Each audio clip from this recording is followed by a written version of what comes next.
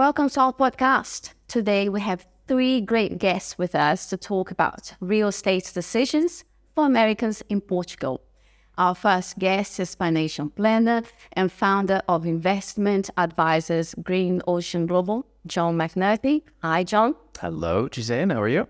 Very good. Very nice to have you here. Likewise. Good. So we also have with us Arthur Saraiva, who is an independent property investor and founder of Rock Capital. Hi, Arthur. Hi, Giselle. Thank you so much for having us. Good. Very nice to have you here as well. And also next to me is Rafael Sena, country manager at Goldcrest Buyers Agency. Hi, Rafael. Hello, Giselle. Thank you for having me.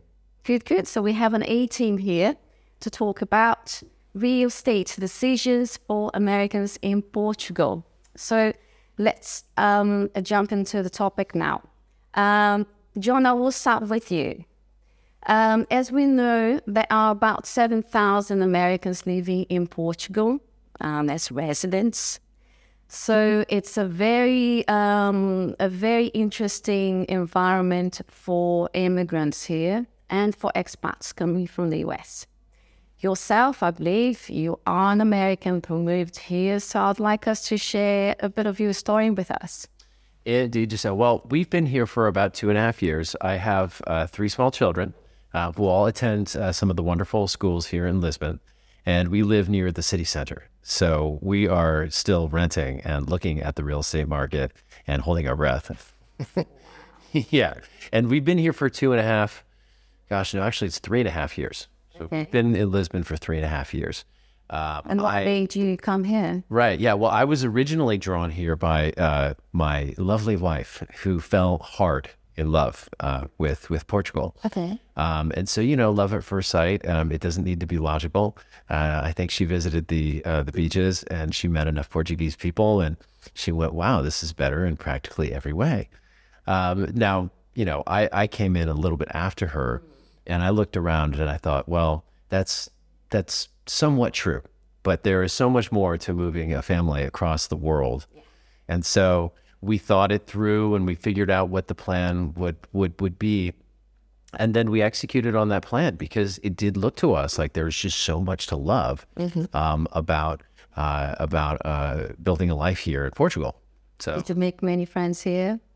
yes, first it was in the expat community. And to be honest, learning Portuguese as an American can be tough.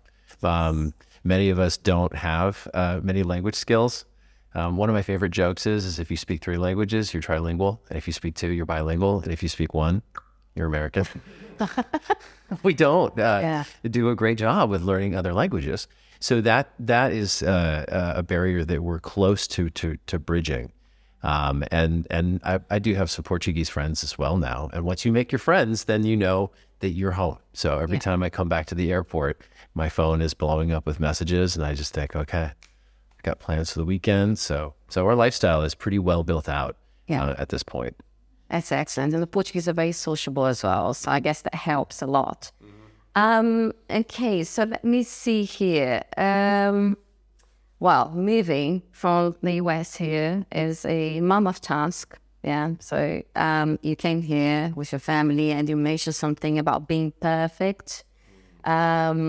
So what is it that is so perfect about Portugal that drove you here? Is it the cost of living? Is it the life in Europe? Well, Security? everybody loves a few things about Portugal among Americans that I know, and that is tranquilidad.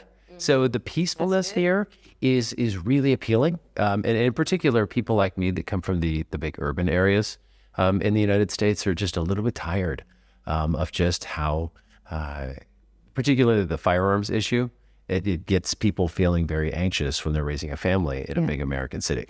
That's very contemporary, right?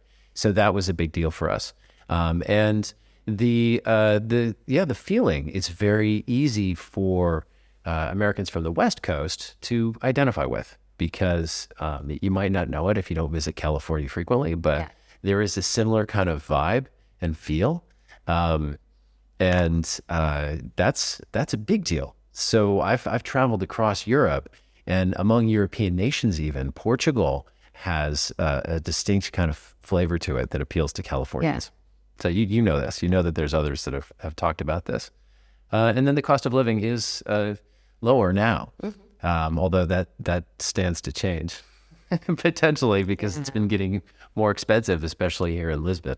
But it's lower than it was in San Francisco, where I'm from. So that, of course, looks amazing at first blush. So hold that thought. I'll come back to you on that because I think it's a very interesting element to explore. But we're talking about real estate here. And I'd like to ask Rafael a question. Do you prefer Rafael or Rafa? Rafael, but I'm maybe go back. Okay, so let's go Rafa. So you had the Goldcrest Buyers Agency. So you work for the client, and I believe you have a lot of Americans that come to you looking for property and so on. John and his family are renting here. Is this the normal scenario that you have in terms of clients that come to you? Do they rent? Do they buy? What are they looking for when they come from the US? Well, it usually depends a lot on the experience with the country, right? So, of course, for someone to have the chance to experience different parts of the country, there is an aspect, of course, of renting a place or moving 2 or 3 times to find the ideal place. So the more experienced the clients, our clients, are with the country, the more inclined that are in favor for acquiring a property. Hot markets, which means that if you buy a property wisely, you might have a chance to sell it without much difficulty. So in that regard, it relates a little bit more with the experience of the country and the setting of where they want to live and what they want to settle, right?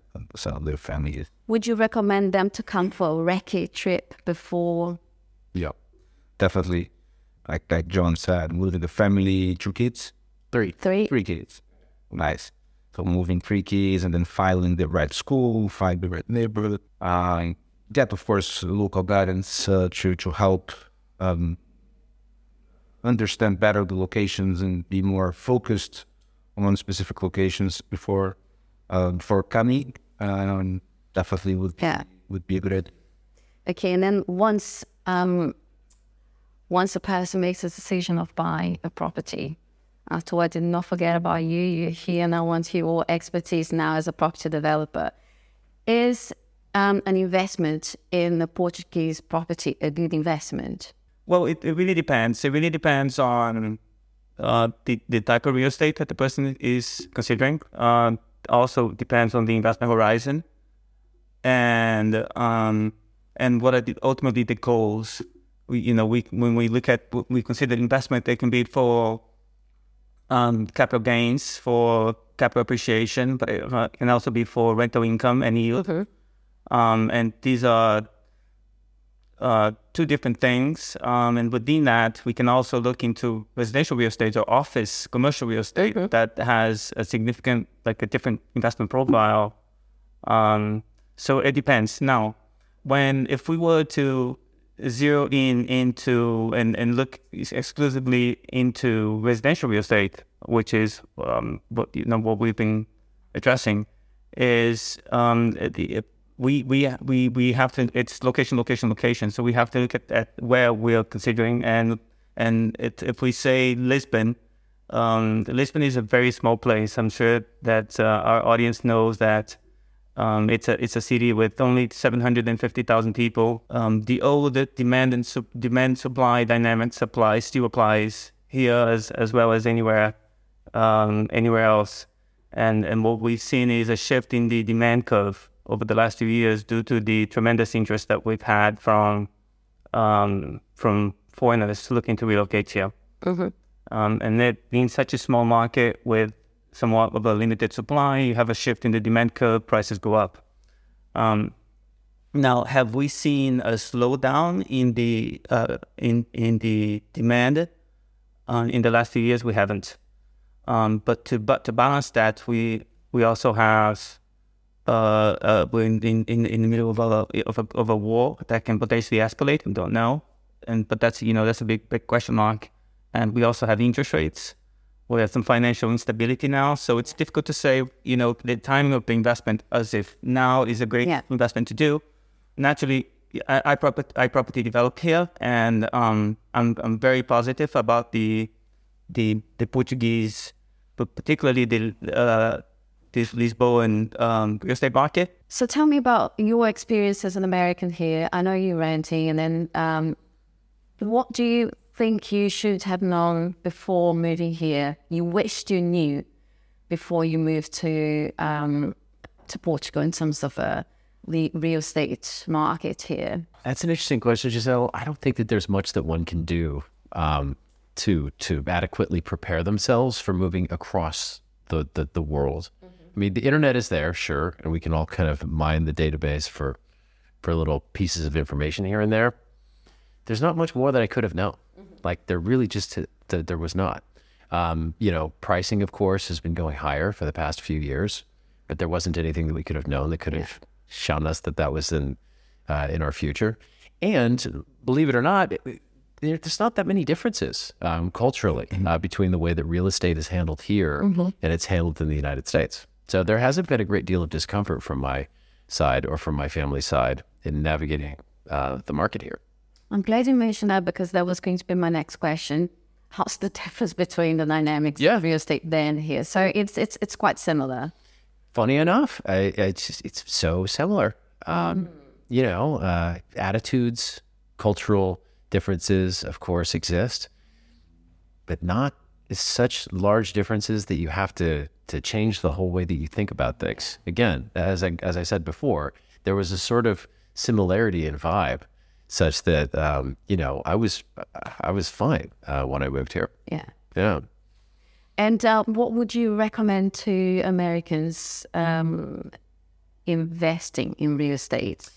Well, as it so happens, that's what I do. So this is what I do. So I help people to make all the fundamental decisions, right? And as a matter of fact, I have 2 clients that are in escrow right now on properties within 50 kilometers of us. So, the people are buying properties and I'm helping to advise them.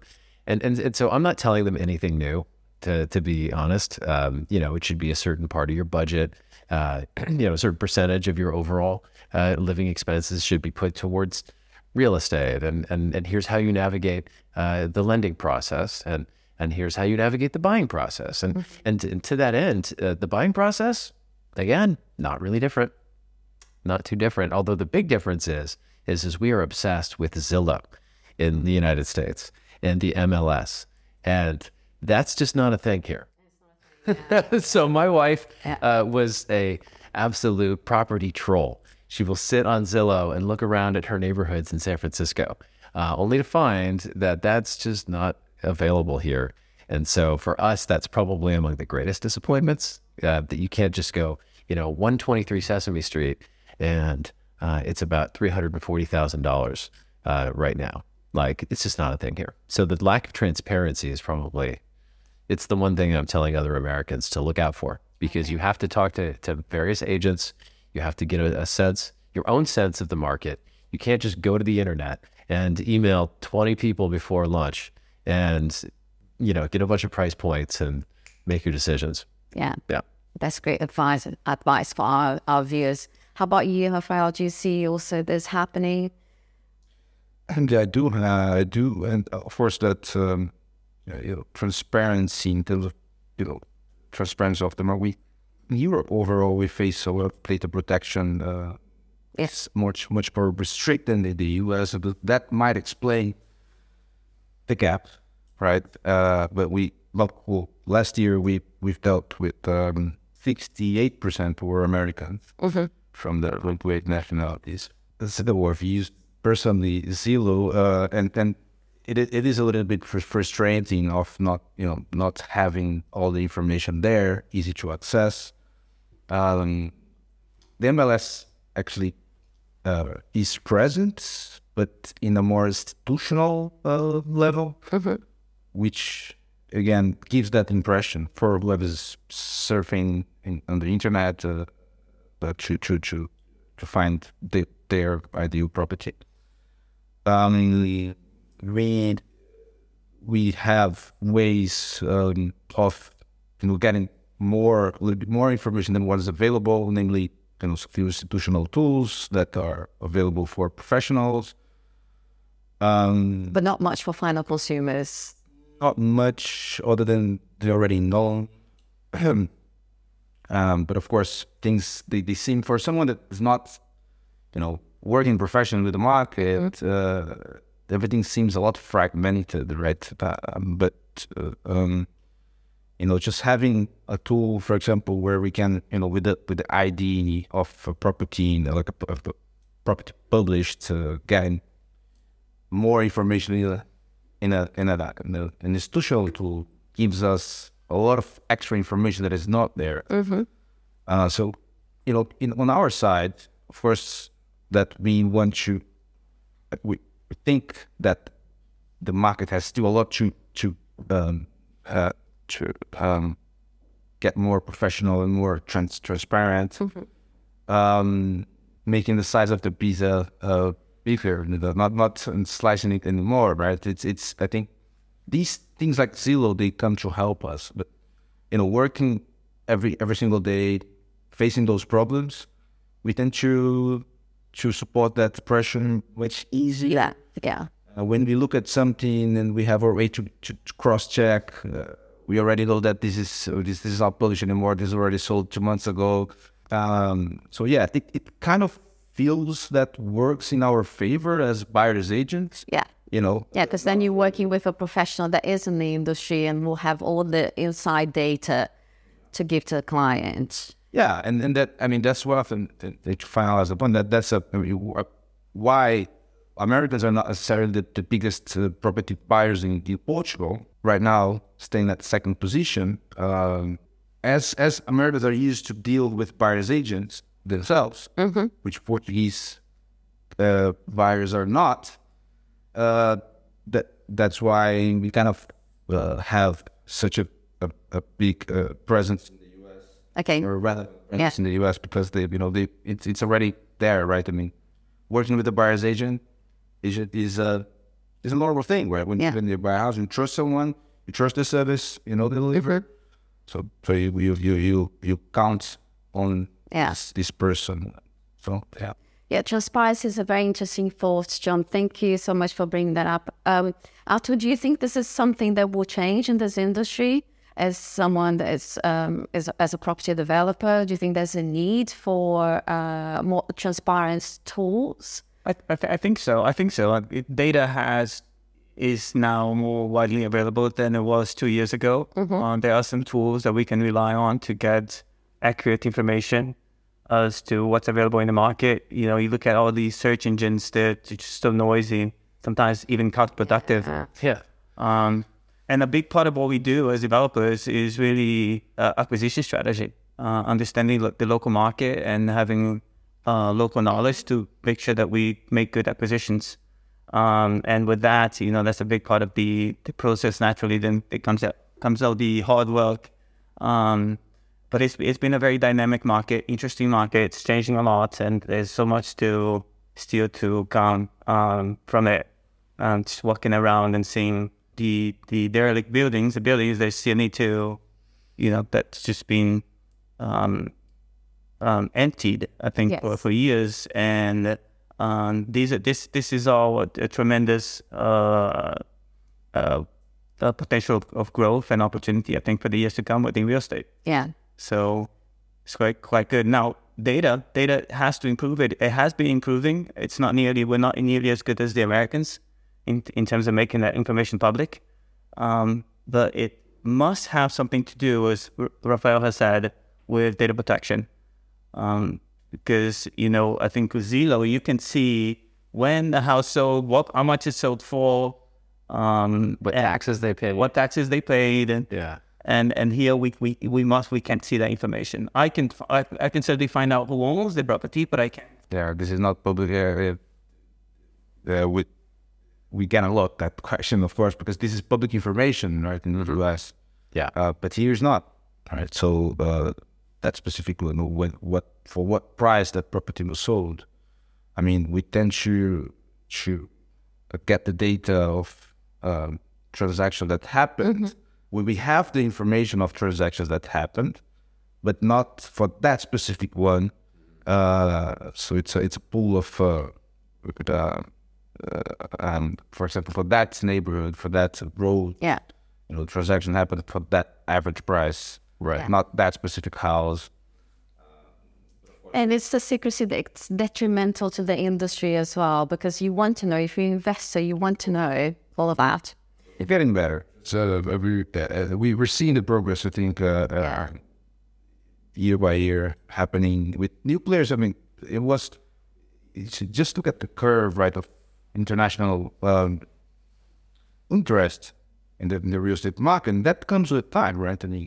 Because then new players come, they bring new ideas, new companies are involved in the market, so it helps improve the whole market. Yeah. Okay, so then now talking about improving the market, I think it's important to mention that when we talk about properties in Portugal, especially, let's just bear in mind that we have lots of American viewers on our channel and listeners as well. The cities, the regions that come to mind are Lisbon and Porto. So, but there's, even though the country is small, are great other places around here. I'm going to leave now for Rafael or Arthur, maybe both, to tell us where are the other places good for investment opportunities within Portugal, not only the continent, but also very nice that there are autonomous islands as well. Who wants to go first? I always like to rely on data, right? And that's not only, of course, we have our portion of data, right? Our own portion of data, but if you look at the overall data, right? Of course, the metropolitan area of Lisbon, even though the Lisbon city has 750,000 people, we're talking about a 3.5 million population are wrapped in the metropolitan area of Lisbon, and that gets Cascais. A lot of people go Cascais and Sintra. That's very known also postcard of Portugal, and we're talking about the South Bay. That's where I live. People think that when they cross the bridge, they enter in a hole and they get sucked. That doesn't happen. It's a very easy connected place. I always joke that because I walk 5 minutes, I get the boat from my house, then I work 5 minutes from the boat station. So I can, of course, by boat every single day. It takes me 30 minutes door to door. So it's the equivalent of a suburban lifestyle that an American would have if they leave from upstate New York. Right. Sort of, yeah. Okay. So, the whole metropolitan area of both Lisbon and Porto, and also the Algarve is also a place that's becoming less and less seasonal. American clients that we have love places like Lagos, like Tavira, or where you have year-round life and also international schools, so you have more and more services coming. So yeah, I mean, I would say the expanding a little bit to get the whole metropolitan area of both Lisbon and Porto would already give you a much wider perspectives and the speed of. Okay. Do you have anything to add on that, first of all? Well, I think that was a pretty good answer. Residential real estate mostly. I would agree that a lot of the surrounding areas in Lisbon, like Cascais and Sintra, are quite interesting, and the South Bay, as you called it. South Bay. That's great branding, by the way. We all think of the South Bay as the South Bay of the Bay Area, but South Bay, like, you have the South Bay too? Right away. Yeah, so that's an interesting, certainly an interesting area to look, particularly if you want a large house with a garden, a pool, within 30 minutes away from the city. But for investment, the areas like Sinis, which is you now have a port, just maybe an hour and a half from here, actually. An hour and a half from Lisbon, towards the center. No, down, just past Porto. Okay. It's a big port, and it's for storage space. If you looking just for an investment as an investment play to buy storage sites and then rent those out, they've been hugely profitable, and I think they still are today. And also, I think that would be my number one pick at the moment. That's right. The islands as well. I mean, Sydney's also benefited a lot with the usage of the port now for the gas importation. For the gas import, there's a big project from Sydney that's very, very interesting. They'll also add the islands.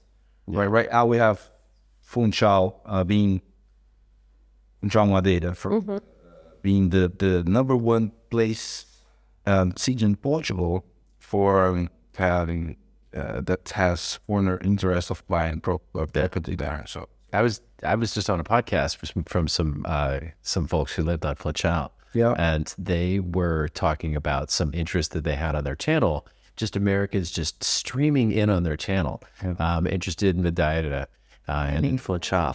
I know, it was really surprising for me, because I never thought of it. Nope, I haven't been. I've come once only to Portugal and buying a property here, in Algarve, but and he lives, they live in the East Coast, close to New York.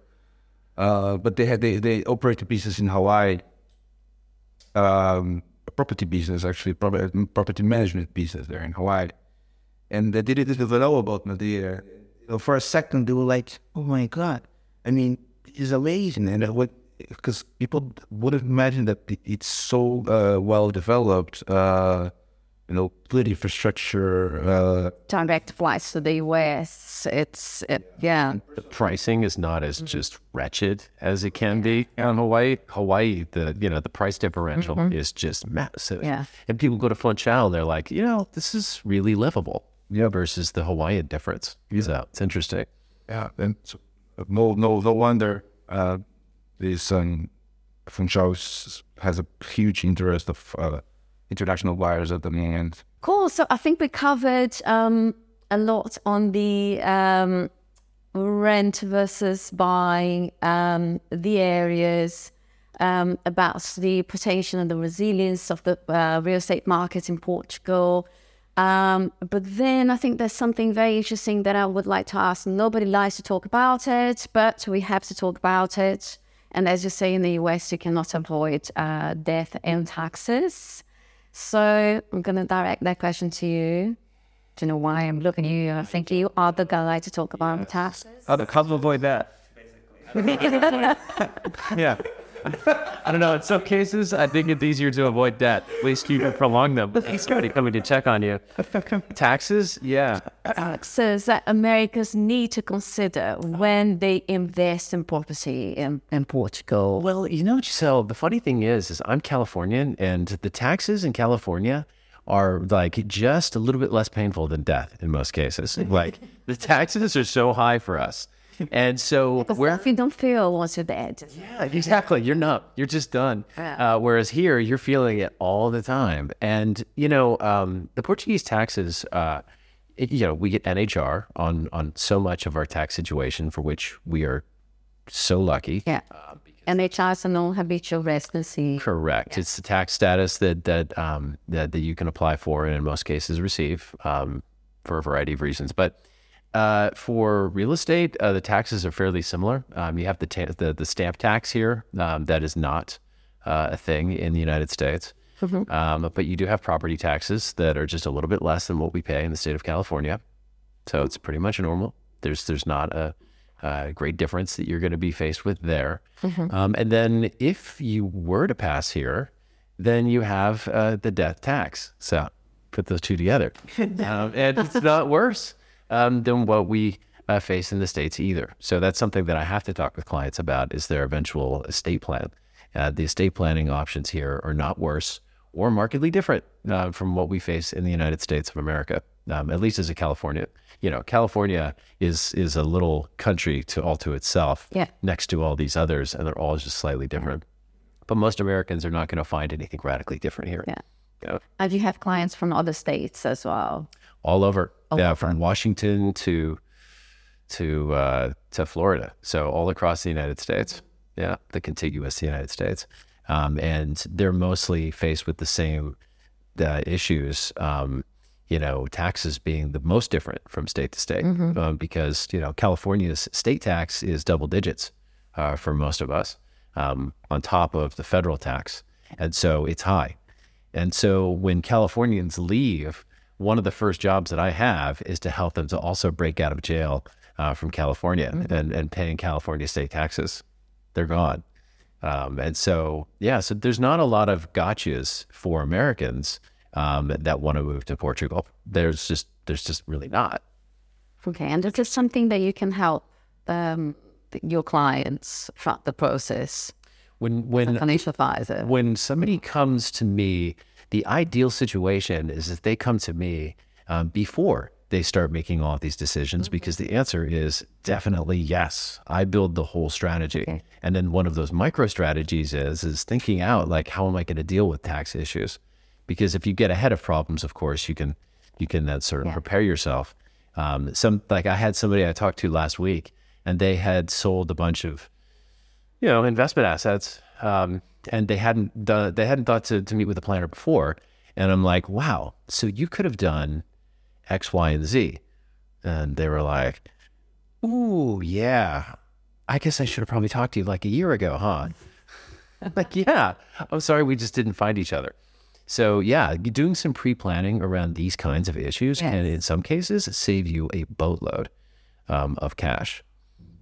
So, and then I can help with the property process if indeed we're going to be connecting with someone on your team, Artur, and it's a big deal. Definitely. It's so basically the bottom line is research, speak to specialists, and do your recce trip. Don't just move straight away. Is there any advice, Artur, that you would give as a property developer to anyone who is thinking of, let's think on the perspective of Americans, okay, of investing in real estate here? What do they need to do? What would be your 2 cents? I think planning is a big thing. You have to have a plan instead of just diving into the experience. I think having a plan is a big thing, and also having the right partners to work with. We mustn't underestimate the differences and the uniqueness of countries, of different countries. And if you were to make an investment in the U.S. in the neighborhood or in the city that you live in, that's stressful enough. So if you're going abroad to a different country, different jurisdiction, different laws, you have to have the right advice. And I don't say this to overestimate the problem. We see this on a day-to-day thing. As John perhaps just with a lot of the planning, really must help clients when they're making this transition, because sometimes it's not even complicated things, but details matter very much. So you make one little detail, then you can't do something else later. It's the little things. Yeah, it's just always the little things. I mean, I know I said that things are easy, or at least they're similar to the extent that they're not wildly different. But it's the little things that if you're already in a foreign environment, they can throw you way off and cause you to question all the other things that you're trying to do. I've seen this with the Americans firsthand. Yeah. So I'd say local knowledge and doing a lot of planning would be my number 2 things to suggest. Okay. How about you, Rafael? I mean, it's interesting that, of course, we've been doing this, helping hundreds of families around, and it's a very it's a process that starts, as John said, way back, right? I mean, planning something, and education is a lot of our is an important stage of our. For sure, we have different profiles of clients that some of them have already have experience enough the country that knows exactly where they want to buy. And they need that extra help to be able to complete the process in a more efficient way. But where I would say, especially with the growing interest of Portugal around, as people coming here for one at a time and say, hey, that's interesting. I've been there, so now let's go through the educational stage, which is talking about different areas, what makes sense to me, what does not make sense to me. So we like going there on the same getting their answers to say, it's a little bit the same that we see every day, and starting of having the possibility of communicating very easily, which sometimes is a little bit stressful because we're jumping from video calls to video calls, but having a focused assessment on your specific case, building that understanding along the tire, will definitely make a difference for you to make the right decision upon time. So yeah, we're here for whoever needs any help of finding the right place or the right property.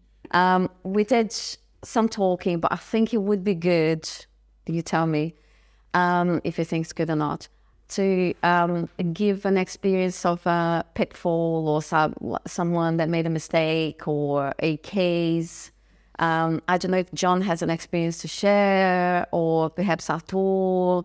Do you know of any? It doesn't need to be one story of a client. It could be, I read there's someone that did and it was a terrible mistake. Because people love some tragedy that they can learn from. They totally do. Yeah. A lesson. Yeah. Yeah. They just love the drama of a crisis. So, John, this guy, he wants to buy on April Fool's Day. There is, as you said, people need to dedicate some time to make those decisions. What's the purchase process? Surely it cannot be done that quickly. It can, actually. It can. Maybe better than this person that must have settled, that must have closed on April 1st. I can talk about another client who did the exact same day. Okay. He came to town after meeting me. So I get a phone call, and I meet this client 2 weeks after the initial phone call. He's here. Okay. Again, it seems pretty fast to me. And then he said he was going to go look at properties over the weekend. This American found the perfect property that weekend, and he went ahead and he just made an offer. And it was a million yak, and it was a 1.5 billion euro property, right? Like, you found your house that you're going to spend $1.5 million on in a week. Wow. You found it in a week, and now you're getting into business with this person. You're going to buy this property. And it's a month after that process began. And he's going to be moving in not April 1st, but April 12th. He's going to be moving into this property. And so he started in late February, and he's now going to be closing on the deal, just two months. Yeah. Right. And he's, to all appearances, he's made the earnest deposit. It's been, his offer's been accepted. They're moving forward. And how did he transfer the capital? Was it a long process? Is it, I guess, but there's 2 weeks he did all of that. I have currency brokers that help to facilitate these things, which you don't even need. I mean, you can just wire funds. So long as you're, on the ball about getting your bank accounts open here, taking care of all these different things, which you guys know is healthy for it. It can happen pretty quickly, as long as you're organized. Okay. And you're prepared to go through distinctly different processes that the Portuguese take you through. Like, you should be able to go into the bank yourself in a lot of cases. Okay. And help do transactions in person. So that's where it was helpful that these individuals were retired. They came here, and that kind of really helped to sort of step the timeline up, because they got to meet the person that was selling the property, who was, of course, interested in introducing them to the family. And there was a good feeling that was established. And I felt better when I heard about that part as well. But once you get all the pieces in place and you're responsible, it could take a couple months. Okay. Good to know, but I'm still not clear on the process. Can you, any of you, perhaps can give me a step by step? Like first, you give the deposit, right? You put the deposit down, and then what happens next? So, we're talking about the actual purchase process, right? So, there's the formalization of an offer, right? That's the standard way of formalizing the offer. Then we move from that moment. Okay, commercial terms are accepted. Everyone agrees with the terms, usually for a reservation period, which gives enough time to make all the due diligence. I think that we already touched on, surveyors, legal assessment and everything. If it's a house that is already built, that's the ready to make a house that's quicker, right? Because then scheduling the after all that's done, scheduling the deed. Yeah. But the reservation is important to take the unit that off the market. Yeah. Take it out the market. Make sure that if there's an agreement by both parties that okay, we're going through this due diligence process now. Let's look at the side. We have and then we're moving straight to the transfer of the title of that property, right, which is the deed, or a promissory contract. If there is a necessity of getting a loan, for example, then suppose that you have, amendments to the promissory contract stating that, okay, what if that person, that buyer does not get a loan? What happens? This needs to be all foreseen in that contract. And then from the promissory contract, usually that can take vary a lot depending from case to case. If it's something like construction, here you can only do the transfer of the title when the property is already is built and slices.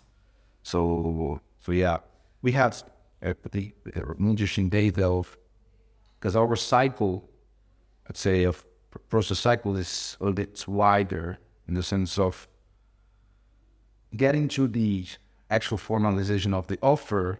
In our, let's say, flow, in our pipeline, as in, let's say, that would be the fourth stage, right, of the process.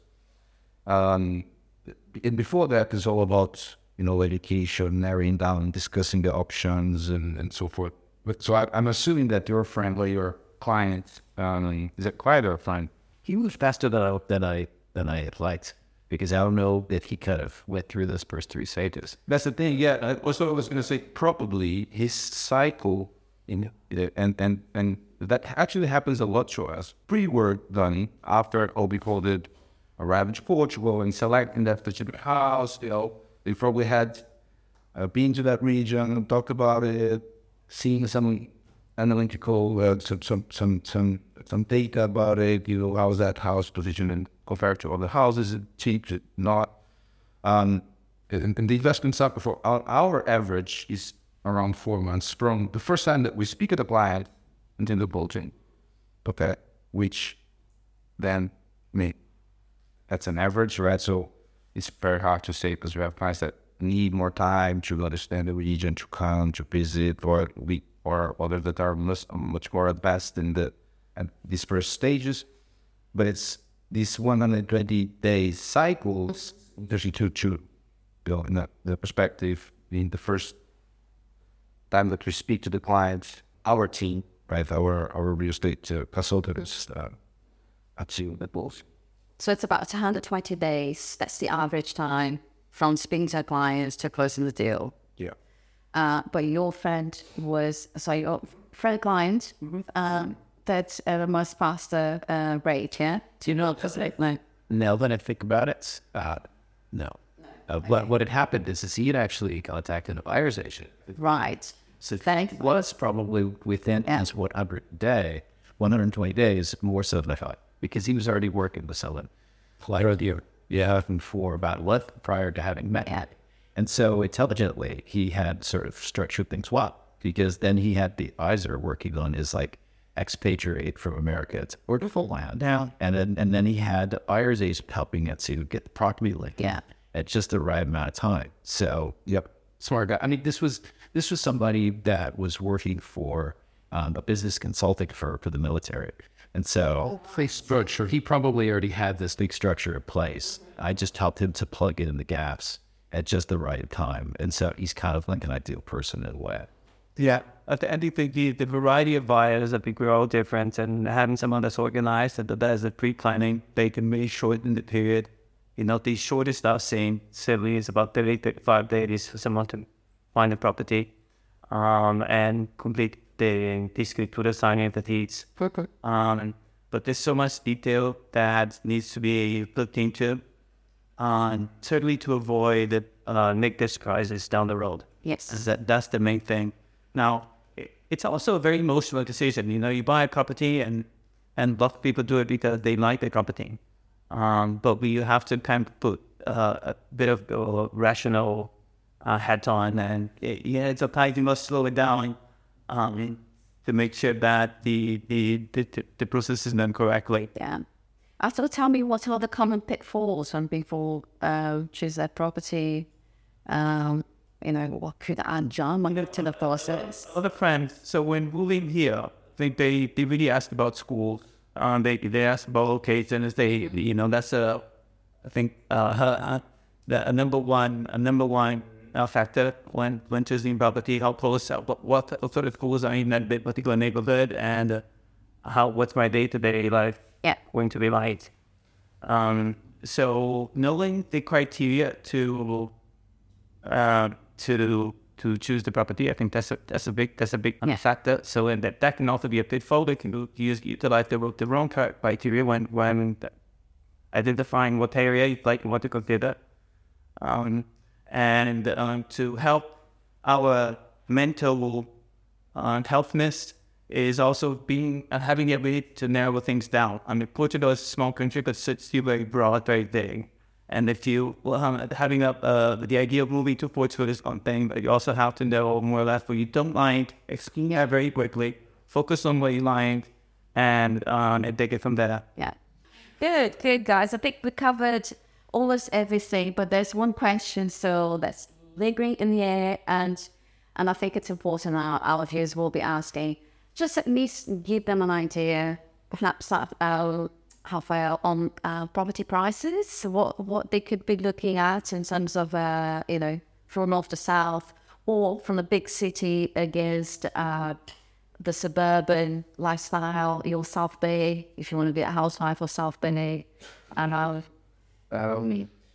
well, that's always a very open topic, right? Because we can say that buyers that are looking to buy in Lisbon, central Lisbon, 2-bedroom, 3-bedroom apartment, 3-bedroom apartment there with a divide between 700 and a million euros. So we said for Lisbon, first, this is an average, and we had to begin with the day, right? When looking for the difference from postal property prices, usually is a little bit low, but 1/3 less ish of the Lisbon prices would be from 360 to 600,000. A new brand new apartment, but then of course the properties depending on the street and the size of the view, if there's balcony, if there's not, if there's garage, there's not. In the central Lisbon, the garage will be a lot worse with logs. Even thinking about the outdoor space. And it all depends on your lifestyle. That it always comes out in our conversation when with clients, right? With 517 an apartment that's recently first there's a big part of property development in Portugal that is rehabilitating or renovating older properties.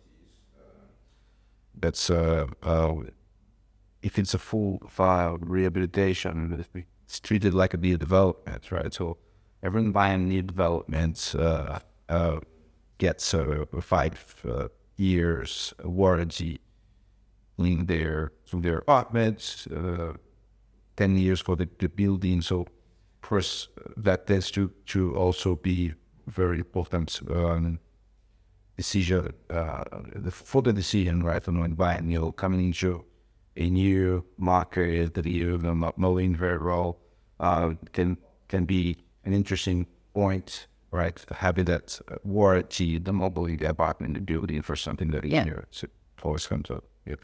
And essentially, when you're looking at Lisbon Central, right? We're sitting in a building from the like in say 800, 150, 1800. Also, I think when it comes to price outside of Lisbon, if you go into the countryside, you can still pick up some really nice, beautiful houses with really big gardens. Are you thinking of Alentejo region or just outside Lisbon, as in, Setúbal, or south to the Algarve? I'm the only one talking now, but feel free to. Yeah, pretty much anywhere. And I think Santarém is something that comes up a lot. I think after the northern you go Porto, both to the Douro Valley and so it helps. Silver Coast is very popular with Americans now, yeah. Yeah, and the great thing about Portugal is English is widely spoken, and it has great internet connection. So all of these places in the countryside and get good Wi-Fi. So wow, guys, thank you. Great insights. So now I just want to ask you, because, people learn from their mistakes. And so it's good to share some stories, even if it's not a story that you experienced, but something that you read or something that happened at work, perhaps, or someone that you came to help. So my question is, what are some common mistakes that investors make when investing in real estate in Portugal? Do you have any case study that you could share? Buying a property here, and of course that's similar to a lot of different parts of the world, but you evolve through stages. So let's assume you're buying something that is under construction, right? When the buyer is negotiating or some others negotiated the clauses of a promissory contract, for example, it's very important to know that upon the process we already touched on that. So we have a few situations that people run to that stage, signing a document. The promissory? Yeah, signing I would say the promissory contract, which is a dense contract, it's a very important one if you're buying something that is under construction, right? And so checking everything and having I've seen a few cases that a buyer entering in that stage of signing a contract without having an assessment of a real estate team together with a lawyer, because then that's where you combine the commercial terms with the civil code, right? So we've seen a few cases of not having the right clauses, that people just lose money for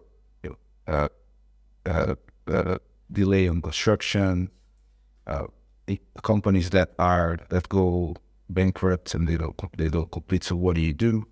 We have clients, for example, that one specific client that was my house in Lord, that was able to save 80% of his money, because we helped setting up a escrow, which is not something very common in Portugal. Setting up an escrow account to keep the money there, deploying, and then that specific construction company, you would have mentioned, and that this vehicle existed, very local company, but it was able to secure the funds and to finalize the construction. So and I mentioned the promissory contract because that's where you combine the commercial terms with the legislation. Okay. So it's very important to have an assessment of that, and we keep having the right assistance can can be very important too. So it's just not about falling in love with your dream property. You found the property, you think everything is fine, but you still need to speak to a good lawyer. Who else in this process will be helpful? To assess, for example, there's if you're looking to buy property in the rural part of Portugal, for example, very common to have a food that is not legalized. What does that represent? What if there is a second bedroom, like an extra bedroom that is not included in the papers? And that happens a lot here, I heard. Okay. Yeah. We call them unwarranted in-laws in the States. It happens all the time in the States too. Unwanted. Yeah, unwanted in-law, that's a totally different thing. We could talk about that some other time. That never happens, guys. That never happens. Unwanted in-laws, they're all wanted. If they're unwarranted, though, there isn't a warrant. The civil code hasn't included that extra bedroom. Then yeah, you can be on the hook for having to erase it, to get rid of it yourself. I would agree with Rafael in terms of due diligence and the amount of research that needs to be done prior to acquisition, prior to buying a property. It's really good investment to have a good lawyer and a good lawyer, good real estate lawyer, in fact, because a lot of lawyers pretend to understand real estate, but they don't quite get the details when it comes to these transactions. But having a good real estate lawyer, seen it over and over, bad deals. We tend to joke that once we agree on buying a property, we go into a due diligence period that it's 100% certain something will come up, and then what they promised on, particularly the older properties, they promised on the papers isn't exactly what's there. So having a good due diligence lawyer. And the market here, there's lots of demand, lots of interest, so it becomes a seller's market. And with that, it means that the properties, the really good deals, they come and go very fast. So you have to be ready for that. And sometimes the curse is coming across a really good opportunity right at the beginning of the journey, because you sometimes need to go through the process to know that really the property that you've seen is what you want. Because often, if you see something too early, you will likely pass because you're unsure and you want to kind of spend a little bit more time on it. You'll miss the opportunity, and you will forever remember that property as the one that you should have bought. So The one that got away. The one that got away. So it's a seller's market, so it's a very dynamic market, and you have to be ready to deal with it. Yeah. I heard something this morning, and then I'm so glad I'm here with you guys, because you can set me right on this if this is not right. Is mortgages can be attached to a property, not to a person. And so if you don't do your diligence, you can in some cases buy a property that has a loan attached to it. Yeah, that sounds like an absolute nightmare. And something that you wouldn't look for if you were coming here from the United States, because that's not a thing. So buy a property too quickly and then find out, oops, there's still a 200,000 euro mortgage on that property. Like, that sounds like an absolute nightmare. That's a very good point, John. No. I'm glad you brought that up. Because you wouldn't look for it if you were coming from that market to this market. Right there. Yeah. So that's something that I think is, and yeah, people do this all the time. I had a guy who called me a few weeks ago. He says, I heard about you, John. I'm interested in working with you, John. I'm coming to buy a property there. I'm like, okay, when are you going to be here? Well, next Friday. Like, Next Friday. next Friday. And then we like to buy a property by April 1st, And I'm like, you're giving yourself... Day. like... So by Fool's Day. yeah, that's... yeah, exactly. I mean, in the first place, like, who wants to do that? Like, I want to clear the transaction on April 1st. You're just setting yourself up. But, like, people don't give themselves enough time. I literally told them when they got here, I said, let's have a coffee. And I sat down, I said, look me in my eyes, guys, and let's just all breathe together. Spier. It's going to be okay. Yeah. But, like, it's just asking people to just slow it down, because when you're on that kind of streak, you're feeling adventuresome, like I just retired, now I want to do this thing, it can be difficult, right? To then sort of like force yourself to be measured and to be mature and to seek the advice of Rafael and like let the process take place instead of like, because they're like, I want to spend this money, I want to get my life started now. And you don't want to end up with that extra $200,000 mortgage that you didn't see. Yeah. That's amazing. So the main takeaway here is that time is money, but in the sense that if you don't give enough time to something that you want to build, a new life, an investment in the property, it might end up losing money. And time is up as well. We have to finish. So it was great having all of you here. I think I learned a lot about real estate decisions in Portugal. And I hope you also learned as much as I did. And if you'd like to, if you have the time, you haven't done so yet, so please do sign up to our channel so you can get more treats coming on your way. Thank you. Thank you, guys. Thank you.